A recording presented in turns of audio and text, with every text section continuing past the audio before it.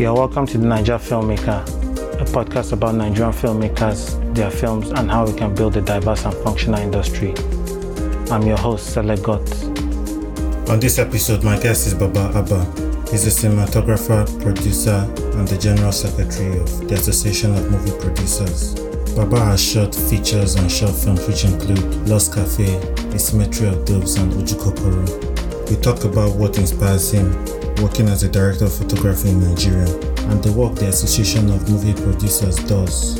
If you're a new listener, you're welcome and I hope you enjoy.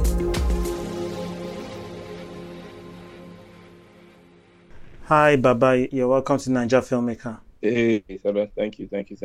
All right. Can you introduce yourself? My name is Baba Agba. I'm a film producer and a cinematographer based in Lagos, Nigeria.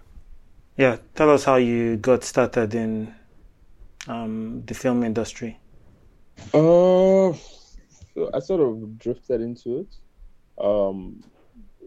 It started off with photography, and I increasingly moved from still images to moving images. That's like sort of the official in the more recent times. But going way back, I always used to play around with cameras. With cameras, just shoot mock stuff. Like when I was probably 7 or 8. Yeah. Just play around with cameras, camcorders in the house. Always messing with them. Grew up watching National Geographic and History Channel, Discovery Channel, that kind of stuff. So I always was fascinated by sort of that documentary world, wildlife, nature. Yeah. So it's the sort of stuff I used to play on, and on family trips, just record shooting out the window, giving commentary. So I'd say that's probably the earliest start, but then there was like this, I'd say, vacuum and nothing happening, even photography, that kind of thing, until later. When I was about probably 16, I wanted a camera. Not exactly sure why, but I wanted a camera, and then started off with stills, and then it was a camera I got like I think that was 20 was I think it was a camera I got like 2010 that had a video capability. It's when DSLR recording video. I mean, DSLRs I started earlier with, I think it was 5D, no 7D, but then it started rolling out in more cameras. So I had this camera that had like a video function, and I used to record little videos while taking pictures, and then it sort of grew from there. So nice. So what was your first introduction to the industry, the first film you worked on? Film, I mean, I did that's in Nigeria or generally? Generally, then maybe Nigeria. First film I worked on, it's okay, let me say the first thing I filmed. So I used to, when I was in school in England, I used to film stuff. I hung around music space quite a lot. So I was in the music industry first before film. So I used to take quite a lot of pictures, just document stuff, documentary type photos. Yeah. So sort of slipped from there into recording interviews. I had a friend that was doing this web interview series. Yeah. You might know Bella Deleke. She runs Mr. Gab. So we used to interview different musicians, Nigerian musicians, when they were in the UK. So it was just we interviewed quite a few people. Ice Prince, R2Bs. I think we did we do Scales? I think we did Scales once when EME came over. We did quite a few people. So we just used to do that. Then there was a segment that was more studio based, that just commenting up everything. So I just used to film those basically with my photo camera that had a video function. I used my film lights, like my photo lights, the modeling lamps, light the thing. That's sort of how I got started. Then from there, I worked on Ajabota Senre music video. I was cinematographer on that. And that was sort of it. After that, I moved back to Nigeria, started NYSC, went to film school the first time. Because at this point, it was like I was going to graduate and I wasn't sure what I wanted to do. Yeah. Increasingly, the months before, for like that my final year, obviously I've been doing a lot more video stuff, and that sort of I've been playing in my head, film, that kind of thing. And I was like, okay, I want to go to film school. But I wasn't sure if it was just a thing or a phase, or if it's something that I really, really wanted to do. Yeah. I always enjoyed film watching series, the normal thing like everybody else, but I wasn't sure if it's like, do you really want to do this as a profession? So I basically enrolled for like a intro course just to see if it's something that I might want to do. Yeah. And yeah, I liked it. It was dope. It was great. Recorded some stuff, shot some mini stuff. I think there was one still on my Vimeo, like a mock commercial. So I liked it. So after my NYC, I went to film school. And yeah, that's sort of when I took that step. Okay. And that was the Met Film School in London, yeah? Yep. Okay. Both times actually Met Film School. The first time was just, okay, let me just see what's up. Second one, I just went all in, and it was fun. It was fun. Okay. So what was that experience like, and what did you discover from your film school experience?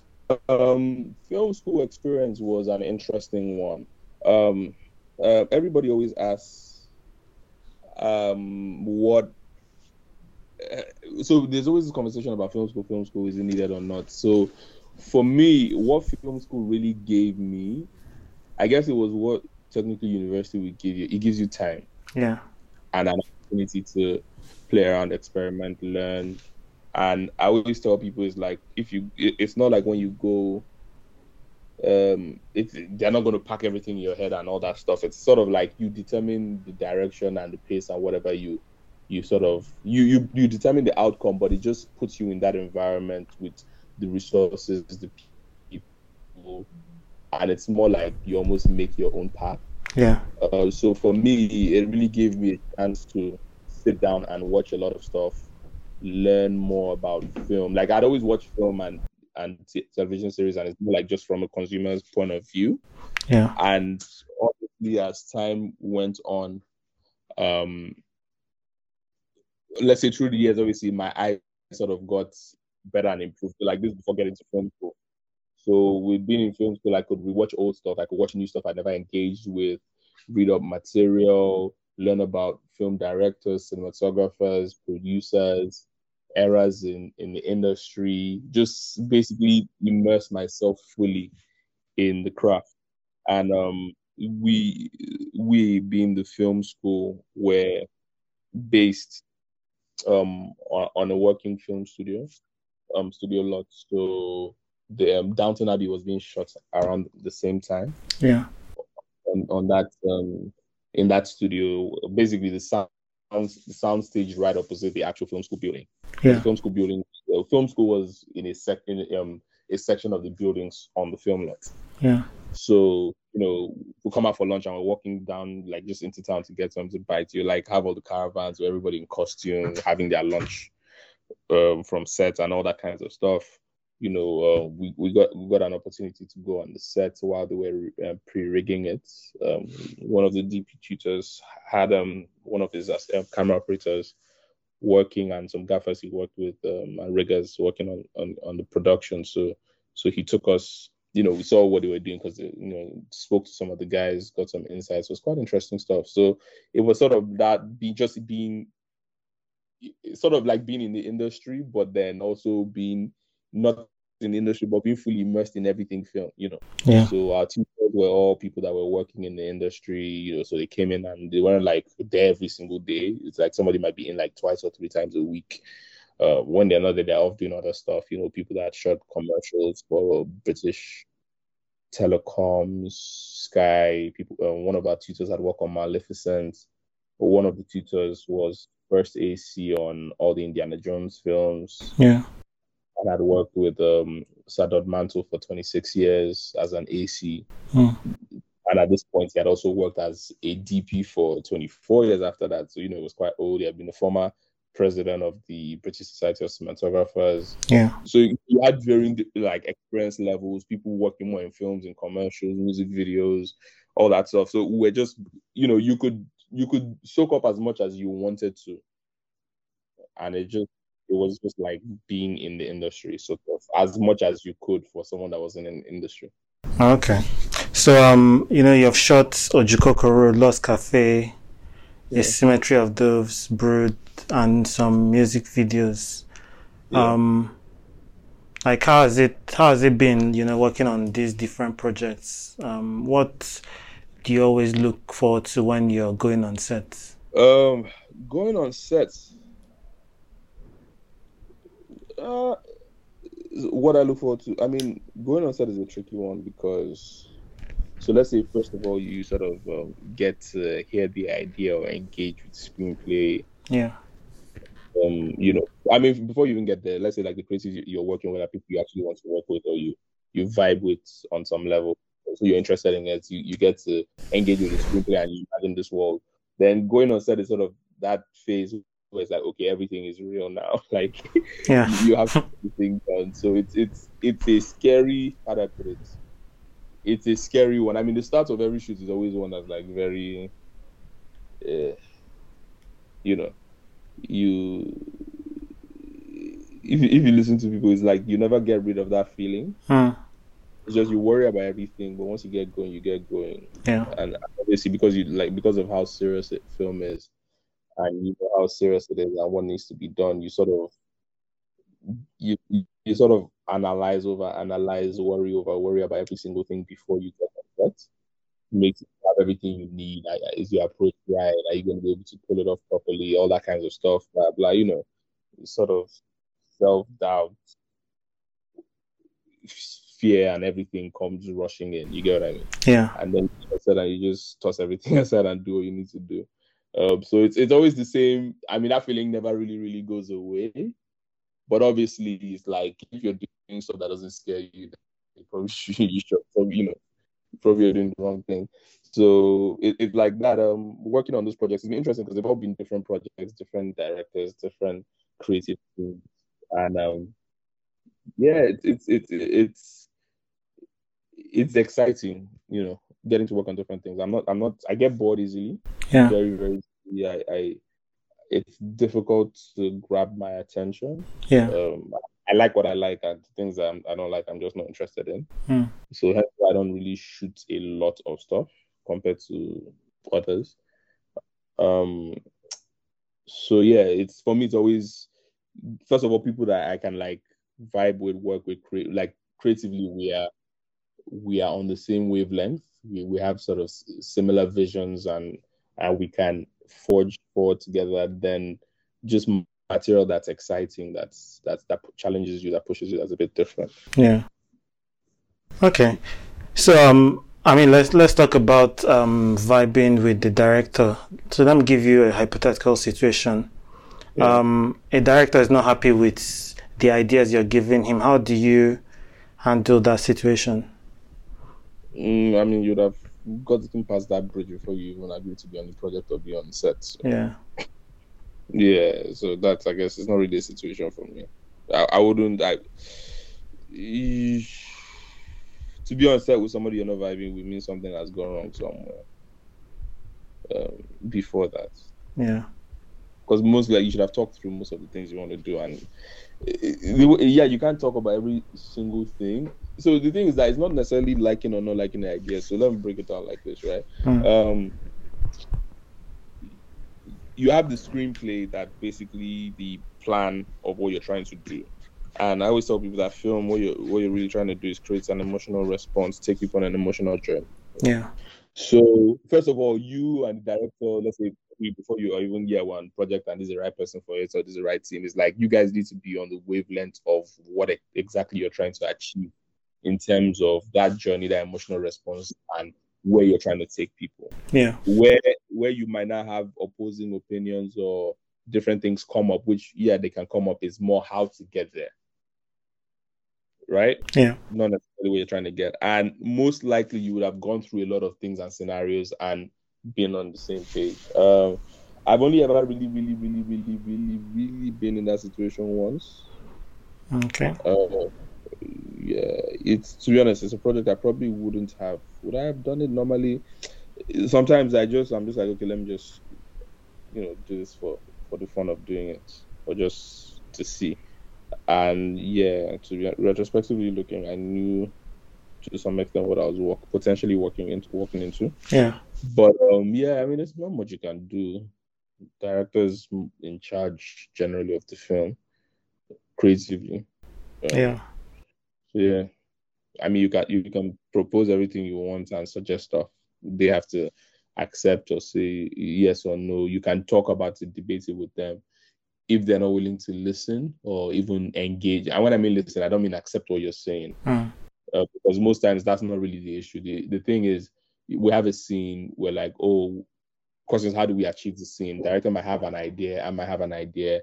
You have to talk about it, explain your idea, why you want to do it like that. And it's like, obviously, if you're on the same wavelength, let me say intellectually, creatively, you're trying to achieve the same thing, you guys will be able to come to a consensus on the thing. And it might be what the director said, that's the best way. It might be what you said, it might be a mix of the two. So hence why it's not straightforward, they don't like your idea or that kind of thing, right? Yeah. So, but if you're in that situation where the director doesn't want to listen, not really interested in collaborating, then it's a bit of a nightmare. What you can do, you either stay on the project or you go. Yeah. So you grind it out and just like, whatever. Okay. Working on film sets in Nigeria, there's always bound to be tricky situations and time constraints and budgetary constraints. How do you handle that and not compromise the standard of the work you're doing? No, okay, so with all the constraints and wahala. Okay. Like I said, the key thing, so you're coming into why I probably don't do a lot of things, right? Yeah. Like I said, film is a very difficult and complicated thing because there's so many moving parts. And when you understand it and what it entails, then you sort of give it that respect that it deserves. Now, what I generally try to do is, if I see a lot of issues and problems and there's like things that are not identified by trying to take it seriously, I just avoid the production. That's usually my own approach to it, because there are things that need to be done. You can't skirt around it. You get what I mean? Yeah. You have to look at everything, analyze, and then commit to it, or say no, I just can't commit to that. If you commit to a ridiculously tight deadline, then you just have to commit to it and do it. And of course, there are deadlines that are tight, but it's not like it's not achievable or it's not, whatever. But then there are some things you just look at and it's like, oh, somebody's calling you 3 weeks to production, or when you're like, when am I going to get to do prep? When am I going to speak to the director? Do everything I need to do to achieve something. Now, of course, you can show up and ring in a performance, but what's the point in that? Because I could you could take me to set today and I could figure out a way of lighting it that looks nice, in terms of camera angles and the rest. If I don't want to task myself or coverage, as people call it, I can whip something together that's more jumping, just medium wide shots and close-ups. Yeah. That just go through like a standard template of bam bam and just do something that visually is not, says nothing, communicates nothing, it's not really interesting. It's just so you shot it. Yeah. And you look okay, But then you have to decide, do you want to do that or do you want to do something that has meaning? And that's where the issue then comes in. That's why I go back to the beginning. Like, creatively, you have to be working with people that you're on the same level. So the producer, the director, you guys have to be like, you need people that are thinking the way you're thinking, that have the same objective, that have the same ambitions. Yeah. Okay. So you're a certified ARRI Alexa Mini operator, and you also work with the Red and Sony systems. How important is it, like, knowing the nitty-gritty of these camera systems, like really going into what these cameras can do? Like, what benefits, like what advantages do you take away from those? I mean, it's the tools of the craft. You have to know your tools. Like, you have your own knowledge in terms of what you're able to. So okay, let me restart this. I always tell people that like cinematography is a weird one. It's one of those weird ones in the film world. There are a couple roles that are weird like this, but they are both technical and creative roles. Then on top of that, being a cinematographer is also a managerial role. So it's really like those three involved because you're managing the lighting team, you're managing the camera team, to achieve whatever you're trying to do, right? You really have two teams under you. Most people don't have two teams. Then it's a technical role in the sense that you need to, from a technical point of view, light the set, just like get exposure, make sure the camera is all calibrated and set, you shot something, right? Yeah. But creatively, you might have shot rubbish. Hence why I said it could just look nice, like, oh, fine picture, as you might hear. Yeah. It's clean, it's glossy, all those words come to mind.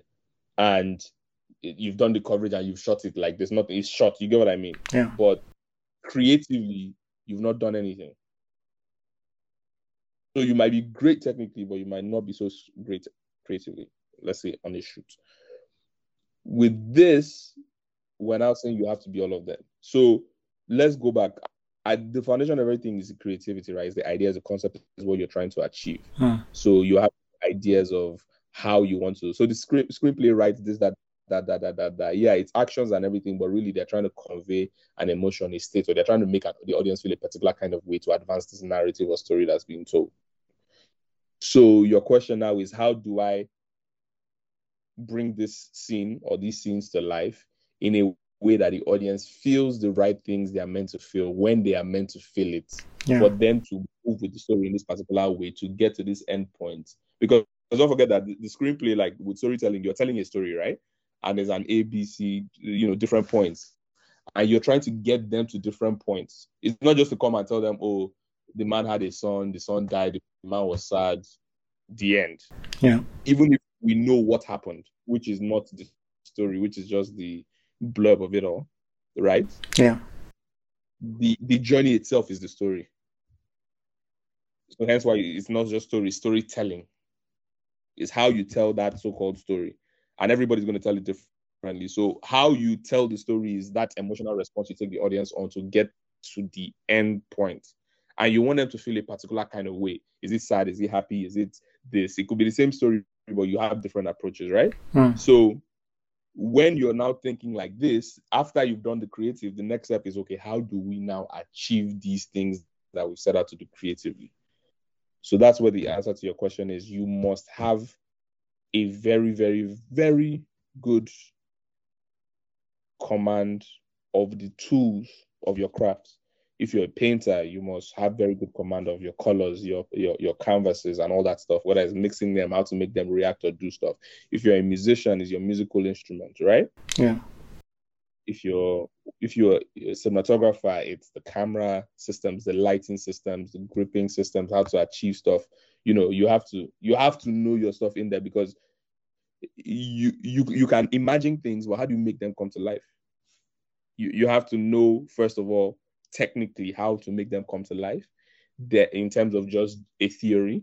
Then in terms of the equipment or the tools that you have to know how to manipulate those tools to achieve that thing creatively that you've seen and that conforms with maybe those technical requirements that will bring that thing to life. So, is it too dark? Is it too grainy? What kind of colors are we going to get? I want to achieve this kind of look or feel. How do I manipulate the camera, the lens, the light to achieve this feel that I want? Yeah. So that's why you watch stuff and it's like, you could watch a typical American rom-com, when you had like stuff like 31st Dates and all that stuff, and it's just there. And then you could go to like your Disney films and they're just there, or your High School Musicals and they're just there. Then you could go to some really deep art house films. You could go to some other very interesting, what people might call festival films. Everything is different. So you watch films and you see some interesting things that happen, and it's like it wasn't just recorded the camera, walk around. You're trying to manipulate time and space. So it's not that the audience might notice it, but they feel it. They know that there's something, like they just get a response. You know, when you watch like Snatch or Lock, Stop and whatever barrels, you know, there's the way you feel when you watch it. You don't know how they achieved it. You don't know how they did it, the freeze frames or whatever, or just in terms of, is the frame rate jacked? Is it slowed down? Is the is the shutter manipulated? You don't know. You don't even have a clue that these things exist. But you watch it, and the way the image goes just makes you feel a certain kind of way. Sometimes you're feeling nostalgic. Sometimes you're so excited. Sometimes you're ready to fight. Other times you're very sad. Yeah, that comes from understanding your tools. But the tools are useless if you're not on that wavelength, and then you have to creatively be there. But then from a film point of view, in terms of film language, visual language, art language, you also have to be there. So you have to have creative knowledge, you have to have art knowledge, you have to have technical knowledge, you have to have managerial skills, and then you have to be able to actualize all of these things. Yeah, that's an amazing response. Okay, so yeah, let's take a break from all the technical stuff. Can you say 3 random facts about you that not many people know? Okay, well, I mean, I love sports. I'm starting to do more sports now. I had a sort of big break after university where I was like mad about sports, like ridiculously obsessed with football. Yeah. Back in the day. What else? I have so what do people not know? The problem is I did get there's a lot of people don't know. So when you say things that people will not know, it's like they don't know mostly. And I don't know what they find interesting that they don't know. I have so I think I've probably shot more stuff than people know or realize. Okay. Also, I work a lot more than people think. In terms of shooting. So it's always like, I've done a few music videos out here, but a lot of people have no clue. Yeah. And I've done quite a lot of short films as well, but a lot of people also they might know 1 or 2, but they don't really know extensively the amounts. I think I spend more time on the producing stuff. Yeah. In terms of all the stuff we're developing. So that's probably another thing people don't know. So, they probably think I'm just not doing anything, or some people think I've retired or run away because shooting features like that. But yeah, that's what's been taking most of my time. I'm an Arsenal fan. I think most people know that. I golf. Okay. I don't think many people know that.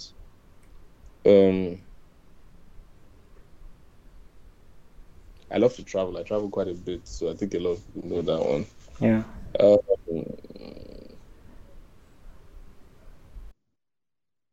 Yeah, the other things I mean, the other things I probably can't, not that I can't say, but I won't want to say yet until I've seen them. But yeah, I mean, I don't think I'm interested. I'm sure you are. I might be, I find it interesting, but it's like, obviously I love art for me to be here. I think people probably don't. I think people probably do not realize how much I love art. Okay. Yeah, so I studied economics. Yeah. Before everything, right? So yeah, I have that whole business, professional, blah blah side to me that aids the producing side, well, the business side of producing. But I'm also like a crazy art lover, like crazy, more than most. So yeah, it's probably something people don't realize. People that are close to me know, but like generally people might not, realize how much I'm really into the arts. And I already told you before that I started off in music. Yeah. So a lot of people might not have known that. So like, I'm a photographer. I think quite a few people know. Well, not so many people outside like that, but people that know me know. And I started off really taking a lot of pictures on the music scene, like back in the day. So, I have Davido's first nights at Oriental, like December 2011, all those kind of things. Yeah. Collaboration 12. I have deep archives of that kind of stuff. Yeah. Okay. So in terms of the arts, who are some of your favorite artists? Music, what music? No, music yeah. film or Film, you know, paintings, artworks, all that stuff. Okay. Oh yeah. So another thing about me that people might not realize, I'm a very, very, very big old school head. Like I resonate more with older stuff than newer stuff. Yeah. So like the music I listen to is like old music, like very, very old. So it's like I go through stuff like that. So like the top song the last year was "Silly Games" by Janet Kay. So the song, I actually discovered the song. I watched Small Axe by Steve McQueen, and one of the films was, so basically it's an anthology series that basically feature films focusing on Afro-Caribbean life in the UK, 60s to 80s, and this particular film about a girl's first party or rave or disco thing. This was the song that was really thing, and just the vibe, everything. I really picked and took to the song, so I just like played it constantly for like 2-3 months. So for me, sometimes it's not as much artists like in terms of the artists I like, but it's not like I just love this artist and I'm obsessed with the artist. It might be particular things that artists have done. So it's like albums, songs, things, fashion, hair, art. As far as films, obviously Coppola's works are amazing. Scorsese's works are amazing. I would say probably those two probably resonate more with me as directors. Yeah. And this dude, Woody Allen. Yeah. Just if it's just I think I've watched so many things and everything, but their work sort of just very much sticks out at me. And I think with funny enough with Scorsese, it's older stuff, but it's like the stuff he did between the 90s to the early 2000s is the one that I'll pick. Coppola obviously had the best run in film history in the 70s. Yeah. Right. So that era, it had its two eras for me. So you had the whole Manhattan and but then I think Woody Allen in the 2000s was crazy with Match Point, Christina Barcelona, from Paris with Love. Sorry, is it from Midnight in Paris? Yeah, from Rome with Love. Like that run was like impeccable. So like those kind of things stick out to me. Cinematographers, Gordon Willis, the Prince of Darkness. Yeah. He shot Godfather. He shot Manhattan. I think he shot Annie Hall as well. He shot Apocalypse. No, he did. Did he? Apocalypse Now was Vittorio Storaro, so that's another guy into those kind of things. So The Conformist, Apocalypse Now, The Last Emperor. I mean, those are heavy. I mean, he won Best Cinematography for those, but no, for Apocalypse Now, Red and The Last Emperor. But if you watch those two films, you know that it's like Apocalypse Now and The Last Emperor is crazy. The Conformist, amazing film. He also shot this controversial film, Last Tango in Paris. Do you remember the film? Yeah, that's Woody Allen. Yeah. Was it? No. Last Tango in Paris was the one that this guy basically is a better. So they're all Bernardo Bertolucci. So he was working with Bertolucci throughout, like from Italy, blah blah blah. So this was the one that had Marlon Brando in Paris with the girl and all that weird stuff. There's a lot of backstory to that film. You should go. It's a bit of a weird one. I mean, this is when cinema was cinema. Yeah. But yeah, Cafe Society. She shot a couple for Woody Allen, so Cafe Society was quite. I've not seen the other ones he shot for Woody, but Cafe Society was quite something. Roger Deakins is high up there. It's probably one of the biggest influences or inspiration for me from a cinematography point of view. Hoyt van Hoytema does amazing stuff. Yeah. Everybody talks about Lubezki and the rest. There's a breed of cinematographers, I think, from the mid 90s to the late 2010s that just had like an impeccable run. The Mexican Boys. It was just something amazing. There's so many films that I've seen that came out in that era. It's just like visually, you're like, wow. The approach storytelling and how they did what they did is just impeccable. Yeah. I guess I'm very in love with eras as well. You know, art itself in terms of visual art, I'm less so picky about. It's more like I see stuff I like and I just put in my head. So Haru talks a lot about Caravaggio. Yes. I'm big on architecture. Yeah. Obviously, this guy's worked in Barcelona. What's his name again? Sorry, I get there's many names in my head, so they get mixed up. Gaudi, the work of Haussmann in Paris, fashion, all of it is nice. I like the stuff everybody likes. So the thing is that, like I said, I'm crazy about art. I love food. I love culture. I love fashion. I love music. I love film. I love cultural experiences. I love architecture. I love society. So like that's why I enjoy traveling. So like for me, there are like some cities that's just like you just soak up. Paris, London, New York. The Italian Ligura.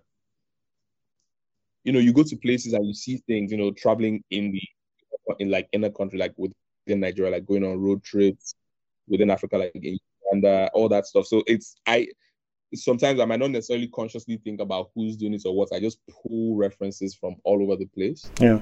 And it's those kind of like experiences, cultural engagements, different things that like really feeds into who I am and my creativity. Yeah. So it's like I could sit down and some people look at sometimes and like, how do you pack so many things in your head? It's like I have so many interests. Like I love sports. I'm crazy about sports. So like we want to talk about football the whole day and all that stuff. And then we could jump next and it's film, and then we could jump on his music, and then it's fashion, it's cities, it's travel, it's food. Like, you have the great chefs, the great culinary experiences, the great culinary cities, all that kind of stuff, the great cuisines, the great cultures. So it's like, for me, it's just, I love life. I love people. So I love culture. Like being a cinematographer, you take your time, you do all this research, you take your time, you light these scenes and capture beautiful images.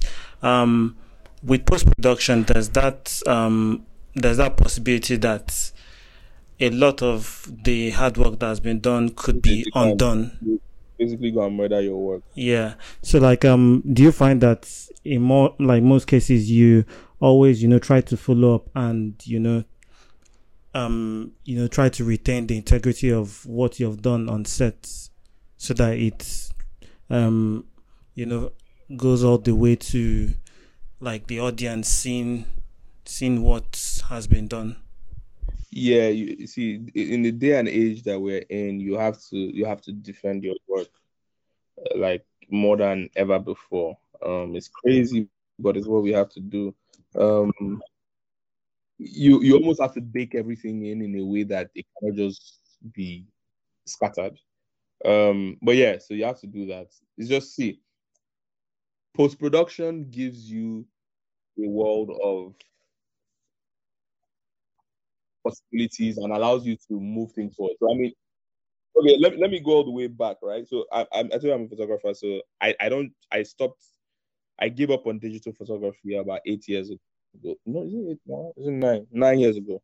So I basically shoot pretty much exclusively on film for my stills, right? So funny enough, I started doing that a year before I went to film school proper. Like when I sort of so it just sort of it helps me, right? See things, see light, understand light. Yeah. But if you go back to that sort of shooting on film, whether it's for stills or for video, moving images, there's a process, right? Yeah. You're gonna you shoot it, which is you're shooting on a negative. Then you have to develop that negative, to get a sort of image, and then you have to transfer that image into a positive, right? So if we do it on the film side, it's like you shoot it, you're going to have to scan it. After you scan it, you're going to have to transfer it to a positive print, which is not the final thing that's then, that's then put on the projector and is projected for everybody to see. Yeah. So in between the actual negative that you shot, like shooting on set, and the positive print that's projected, you have this whole process in the middle, which is post-production. where you develop the negative. Before then, they do all the color timing, but when it got a digital came in, they would scan it into a format that had a color space called Cineon. Then they will now do the color correction and all that stuff, on their systems. Then they will print it to a target, like a print that had properties. That was what they were going to project, right? Yeah. So all we're doing now digitally is that we can do those processes quicker. We have more latitude to adjust stuff because we're also recording digitally. We're capturing a lot of information, so we can really manipulate stuff. And if you go deep into the technicals, your sensor is really just recording ones and zeros, and it has to try and translate those into images, right? So you have so many dots on the sensor. And basically, with the power of how you record it, once people start talking about recording raw and all that kinds of stuff, is that you can reprocess the raw data, which is this ones and zeros. Yeah. To give you almost anything you want, and you can change so much more than before. Which means that basically they could reshoot your film in post, which is dangerous thing for the artist. Yeah. Very dangerous thing, because you have to realize that an artist has done something, and there's a reason things have been done. It might look dark to you, or you might, especially now that a lot of people. So the biggest risk is when they don't want to involve in post-production. It's happened to me quite a bit. It's also why I don't work as much. If I'm not going to be involved in post-production, I keep that fidelity. I just don't do the project. It's not worth it for me. Yeah. Because they're going to standardize your work. They're going to fuck everything up. Like you said, you're going to shoot stuff. They're going to, because the first thing is that the post-production is finishing the actual work done. Yeah. First of all. So you have to be involved in it. But then the problem is that when they don't involve you, it's not that they can't finish it properly. But then to make it worse, it can get fucked up. Yeah. And it's happened to me a few times. So that's like the problem. So all the greats, you see them, they tell you, they say like, yeah, the editors go and edit, but when editors don't touch color, I mean, that you have no bloody business with color. When you get into the coloring booth with the colorist, then the DP comes and sits down for like 3 weeks or 2 weeks or whatever with the colorist before the director even starts coming in and they start making final adjustments, because the DP is the one that knows how everything's supposed to look and what the target is. Yeah. So yeah, it's a crazy one. You can bake in as much as you want, and I mean, people have done it in the past. They cook the film to the point that you can't do anything in post and you're stuck with the image you created.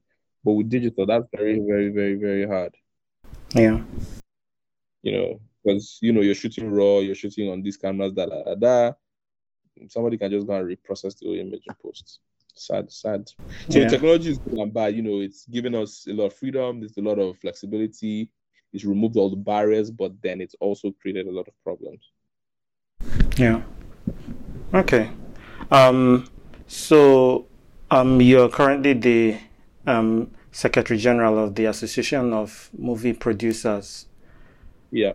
Can you tell us like that journey that led you to kind of running for that post? So obviously there's the cinematographer side of me, there's the producer side of me. People are probably more familiar with the cinematographer side, just because that's like, it's what's out there, and it's easier when I'm posting screen grabs and the rest. But the producer side is something people are probably not as aware of, like Symmetry of Doves as a producer on that. Same thing for Uju Kokoro. And a bunch of other things I've done, even like the music videos I do. I'm not just, I actually, like weirdly, I'm a cinematographer and director and producer on a lot of them. Yeah. Also do quite a few commercials, blah, blah, all those type of things. So there's a lot of production work that goes. I don't post as much on social media, to be honest. Or I should probably do more about journaling my work. Yeah. But yeah, so being that I have that side, I've always been involved in that side. There's a lot of things that have always been, I've always been in my face, and I've always been passionate about. I've always talked about. I've always we need to do stuff about, as regards the state of the industry, the state of production producers, and things that need to be sorted. So it's always been there. So maybe that's an interesting side that people don't know. Yeah. So it's always been there. I've always had that side generally about stuff, but then obviously because it's what I do, I've always had that side. So I've been involved with things that have to do with the industry and trying to get everything together and all that type of stuff, going all the way back to 2014. Okay. From trying to bring a few like-minded filmmakers together, calling it the collective, to fighting against the ridiculousness that was included in the Mopicon bill. Yeah. So all that stuff, I was part of that. To the early 16 days and what they're trying to do, to things that I've always had to do with the industry, bringing people together, trying to forge a way forward, all that kinds of stuff. It's like literally that's like me. So when this sort of opportunity came up that we're going to be having elections and there might be I could possibly run, it was something that I really considered seriously. Yeah. Okay, so what is the essence of the association? Like, what are they there to do? So the association is the primary body. So first of all, the association is the primary convergence of film producers in the country, right? So it's really where everybody comes together, which is the first step for everything, right? So let me call it like it's sort of like the forum or the meeting point of everybody. Now, the basic, simple objective of the association is the advancement of the interest and welfare of producers and productions in the country, right? So it's really about making sure that producers, productions, all these things work fine, work properly, everybody's cool, it's moving forward, and it moves forward the right way. Yeah.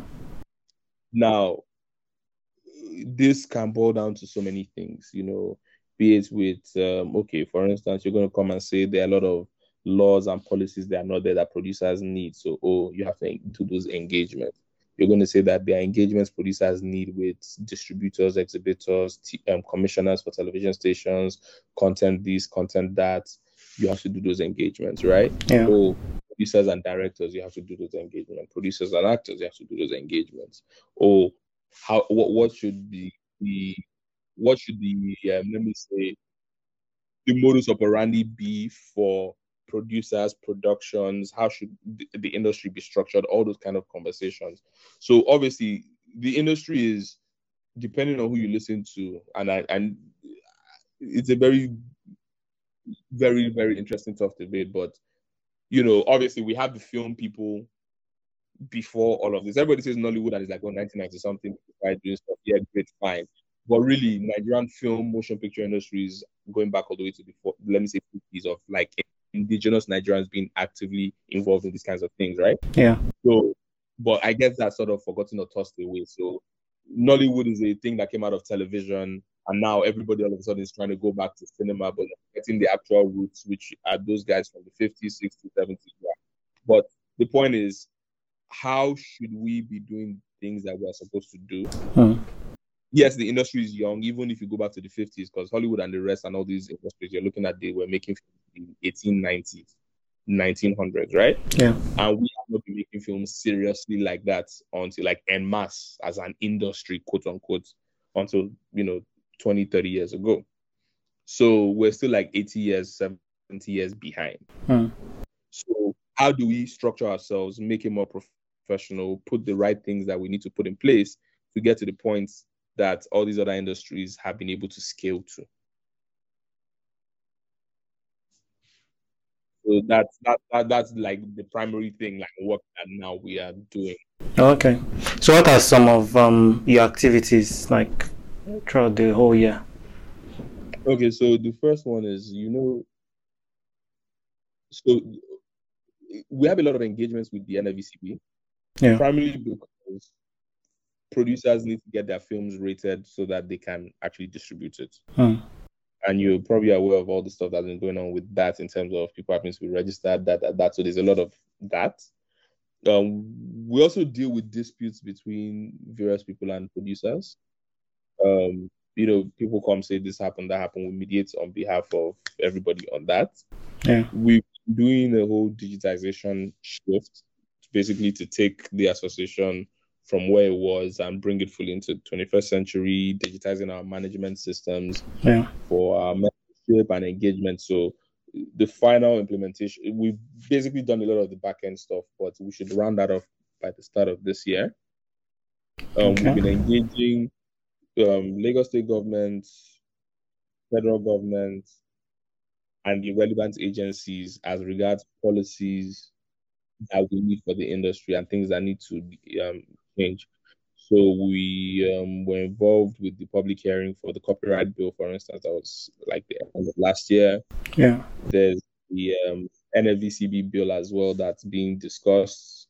That's ongoing. You have the NFC bill that's being discussed. That's ongoing. On the Lagos side, our president is part of the committee for the Lagos Creative Fund.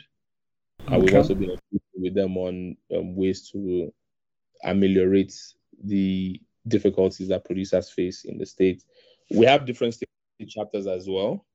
About 20 something. I have to get you the final number. But we also do engagements at the state level, and we also jump in. So we are more like the national body, and then you have each state having its own executives. So most things right now have to do with there's a lot of issues in terms of complaints, mediation between producer, actor, producer, investor, producer, television station. Both we also have to defend producers a lot in terms of making sure they get the right type of deals, conditions, and Nigeria is the industry at this point is generally like the Wild West. Yeah.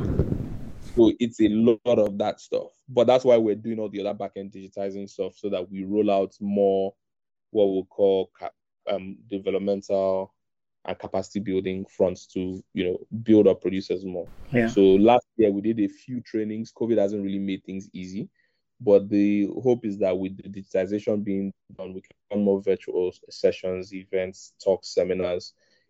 In the closed system of the actual association itself, we've been having some of our more experienced members give what we call lectures, so to speak, or talks, seminars, just explain different aspects of what they do and different elements. And it's something that we're hoping to share with the wider public going forward this year.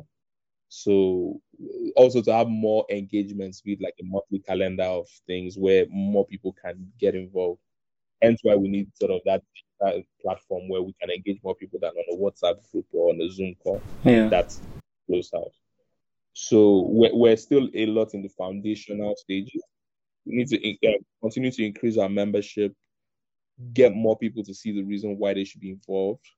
Collective bargaining, because at the end of the day, everybody complains about all the issues of this, that, but if you're not together with one voice in a collective space, pushing a collective agenda, you're never going to achieve these things you want. Individuals I can go and negotiate a nice deal for me, but what does that do for everybody else? If nobody, and you have to understand this thing, right? Not everybody is going to be as knowledgeable about everything. And not everybody necessarily should be. Yeah. Their primary work is to make films, not necessarily to run all the full gamut of all the possibilities. So that's why everywhere else in the world, these associations do a lot of the heavy lifting for these periphery things. Yeah. And standardize them. So those are some of the aims we have for this year, to really lock and close. We've been having conversations with the other guilds and associations and different organizations, but the aim is to lock down on some of these conversations and have tangibles that we can share with people. Okay. So some of these things you do, like the mediation, are they like for the general industry or for your members? The things we're trying to hammer down? No, so for example, what because you guys are working for the advancements of productions in Nigeria. So I mean, there are cases where you have members, and your first point of duty is to the members. So what are some of these perks that the members get that non-members don't get? I mean, okay, so for instance, if you are not a member, you have issues with NFVCB or any of all these, we cannot intercede for you, but we will not get involved. There are people that have gotten fined. There are people that have, had serious issues. with, maybe some issue with their content going out or something, and we've had to step in and, get the NFDCB to be more lenient, either reduce fines or walk back their actions in terms of giving, because see, at the end of the day, everybody's trying to allow the business to go forward. It's not necessarily just be punitive and just like, oh, kill this or kill that. So, okay, how can we get a win-win situation? Those kind of things will come in. If you have an issue with a producer or something, and the producer is not a member, we can't do anything. Yeah. If you as a producer have an issue with actors, directors, or anybody else, and you are not a member, we can't really do anything for you. We with the stuff we're trying to do with those collective bargaining agreements where we've pre-agreed certain things and terms. You can use it if you want, but like you're not really covered. Like nobody is going to be. The organizations you're going to be dealing with do not necessarily have to apply that to you. Yeah. And you are sort of left to deal with them on your own versus if you're in a collective. Okay. And how can people join the association? So you can shoot a mail. We've been doing it. We've moved the thing virtual, so the halfway. So part of this digital thing, literally, there's a Google Sheets link. You fill it out. We go through everything. You make your payments and do all the vetting, and that's gone through. With the new thing that we're sorting out, the website is going to launch end of this month. Basically, you can just go on the website and apply and do everything from there. Okay. Yeah, because right now you'd have to reach out and send you the link or all that kind of stuff. But once that is launched, there's a membership page. You go there, depending on the different tiers of membership, you see all the details. You fill out the form there. Yeah. We get all the information in the back. We do all the vetting and everything. You can upload anything that we need you to upload. Payment that you need to make, you can make them straight there online. We get everything, your invoiced, receipts and all those things go. Those are some of the things we've been having challenges with now, like, so many members, how do you generate invoices and receipts, and trying to do everything manually? So it's like, it's a lot of admin work, but on the other end, once that's done, it's more automated, it's easier for everybody to keep track of, there's a more community aspect. So yeah, so I mean, if you want to join, just you can send an email to secretary@ampng.org.ng, and then just say you want to join. You need the link that will shoot it across to you. You do the fill out. But once we're done with the website, hopefully at the end of this month, and we've launched it, it's going to be, you go to ampng.org.ng, browse on it, you see the membership tab, click on it, you just apply. Okay, so can you say that email address again? That's ampng.org.ng. Oh. All right. I mean, maybe this is me just repeating a question that you've addressed, but what do you think is like a top priority that the industry should focus on improving for us to solidify, our growth and all that? So everywhere in the world, the television side of the industry is bigger than film. I think in the US it's 70-something% on the TV side compared to the film side of the whole industry in terms of the monetary value. Yeah. We have to develop our home market and develop allowing as many people as possible to be able to engage with the content and give us their money. Cinema is great, but it's still very constricted, and it's never going to be as widespread as television itself. Yeah. So the digitization, the digital switchover is great, but what's really great about it is the things that it brings that we need to implement that would unlock the whole market. Yeah. The first one is, the biggest one, to be honest, is audience measurement, which actually right now nobody can really accurately tell you that 5 million people or 10 million people tune into, or households tune in to watch Ajoche, or tune in to watch Ajoche every day or every Friday for this particular show, and your advertising revenue is always based on that, because if you're doing 5 naira or 5 kobo per view, I'm like, let's say it's 5 naira and I had like 10 million viewers every Friday, that's 50 million in ads per ad, for instance, depending on how you do your math. So right now it's just a guessing game. The second part is what is they're trying to implement now with advertisers paying properly and on time for ads because right now they place ads, they don't pay, they start tossing you around, tell you can only pay you 20%, all that kind of bullshit. So the content owners and the station owners don't necessarily get their revenues back. But most importantly is commissioning for television. So we need television stations to start commissioning content, not selling airtime. Yeah. And we need the protection of independent producers so that you don't have a situation where everybody's just working for one or two or three companies. Because right now, everybody's producing, they own no rights, they get no royalties, nobody's benefiting. That's why everybody's always begging for money when they're sick. But in a real ideal world, as a creator of these things, you own the content or you own equity in the content. So on resales, on subsequent transactions, you constantly make money, make royalty. So when your TV show comes out, it's not that they just own it. It's commissioned for a set period of time and whatever. If they want to keep showing it, they have to keep licensing it back from the production companies. And the production companies then pay the actors and everybody else royalties. Or if you do sales in other countries, every transaction has to do with money. There's a percentage breakdown of how everybody gets paid.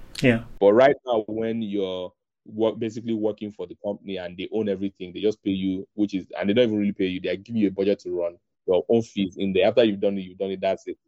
So you have people that have done 3,000 episodes and they would never get anything from it. Whereas that's what builds estates abroad, where people are passing it on to their families and their kids families are able to live off of that. So right now, everybody's just hustling based on let's live. But so, that one, content ownership and retention of equity in content, audience measurement that comes with digitization, those two things with the prompt payment of advertising revenues is going to completely blow the whole market open. And then digitization allowing the broadcast to get to more people, high quality broadcast to get to more people and have more channels available. When you combine those things, it will proliferate the whole industry. There will be money everywhere. Streaming and the rest are great, but trust me, Nigeria is 200 million people, right? If you are, and like for instance, just to give you an example, if you wanted to put an ad on like NTA now that gets into maybe 98 or 90 something % of the households in prime time, they want to charge you like 500 or 1 million per ad slot in prime time before network news, right? On a 1 hour, let me say in the regular 30-minute show, there's at least 10 minutes of ads. That's potentially like 5 to 10 million naira per day per 30-minute slot, right? If you have an episode every week that's hot, that's potentially 25 to 50 million naira every week in ads, right? Multiply that by 52, that's 2.5 billion or 2.03, something like that, right? Sorry, that's 2.6 billion. Now, that's potential revenue for the TV network or whoever selling the ads.